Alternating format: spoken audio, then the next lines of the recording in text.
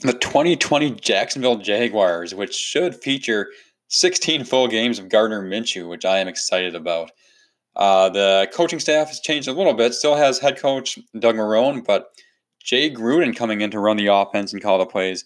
I'm also excited about that. That is why Jacksonville, I think, is going to be one of the more fun teams to pay attention to this season, even if they don't have a good record, because that defense is not going to be good. On the plus side for fantasy, though, that means they're probably going to be trailing a lot and probably going to be chucking the ball with Minshew quite a bit. So I have Minshew projected at 595 pass attempts, 29 touchdowns, pretty solid. In fact, very solid if he can get to that 29 touchdown mark in a full season. And again, he puts some points up on the ground as well. 360 yards and 2 scores is what I have for him, which is a pretty big deal. And it's part of the reason why he came out a little bit higher than I anticipated.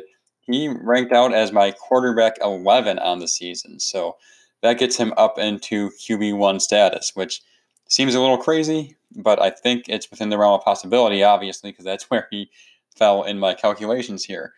Okay, moving on to running back. Leonard Fournette.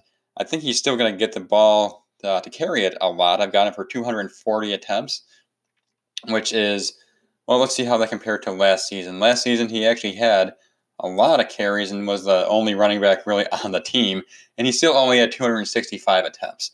So not a big difference, a little bit of a drop, but I think that Raquel Armstead might get a few more carries, and even Chris Thompson could steal some carries now that he's there. And just new play caller in Jay Gruden, I don't think that's going to have the same role for Fournette, where he's really going to be losing points is in the passing game. I do not see him getting 100 targets this year, not even close. In fact, I only have him down for 45 targets, in large part because of Chris Thompson being added.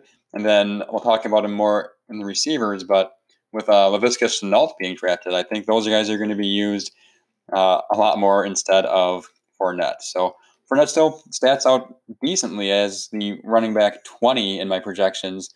So a usable running back 2, but not an elite back by any means. Not somebody that you're rushing out to get. There's also all that behind the scenes tension there. So with his contract and everything there, we'll see how that season plays out.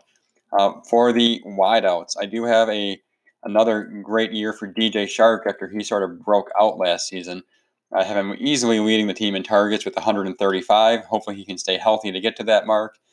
And that puts him at wide receiver 16 in my rankings, right in that pack of receivers that are hard to project because they all sort of bunch together. He is within 2 points of Amari Cooper, Odell Beckham, Tyler Lockett, Devontae Parker. Those guys are all in that range. So, but still, going to be a very good year I'm projecting for DJ Shark. And then we have D.D. Westbrook. I think he's still going to be around. And, getting his catches, still going to be targeted pretty heavily. I have him going as, just got to scroll down, I think in the 50s. Or am I misremembering that? 60s, 67. So a guy that you can use in bye weeks, but I don't see him being an anchor of a fantasy team, which probably was expected.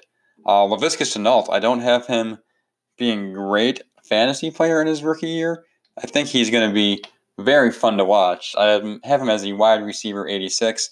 I think they're going to find fun ways to use him. He'll get his targets. He'll get some carries. Heck, we might even see him do some wildcat quarterback. I didn't really project any passes for him, but he's going to be there. Chris Conley's still there.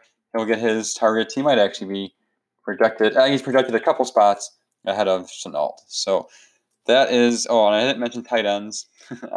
So let's get those in quick. I have Tyler Eifert leading the way for them in the tight end position.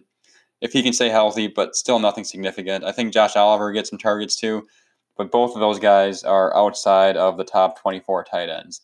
Outside of the top 30 tight ends, Eifert comes in at 35. You don't want tight end 35 on your team.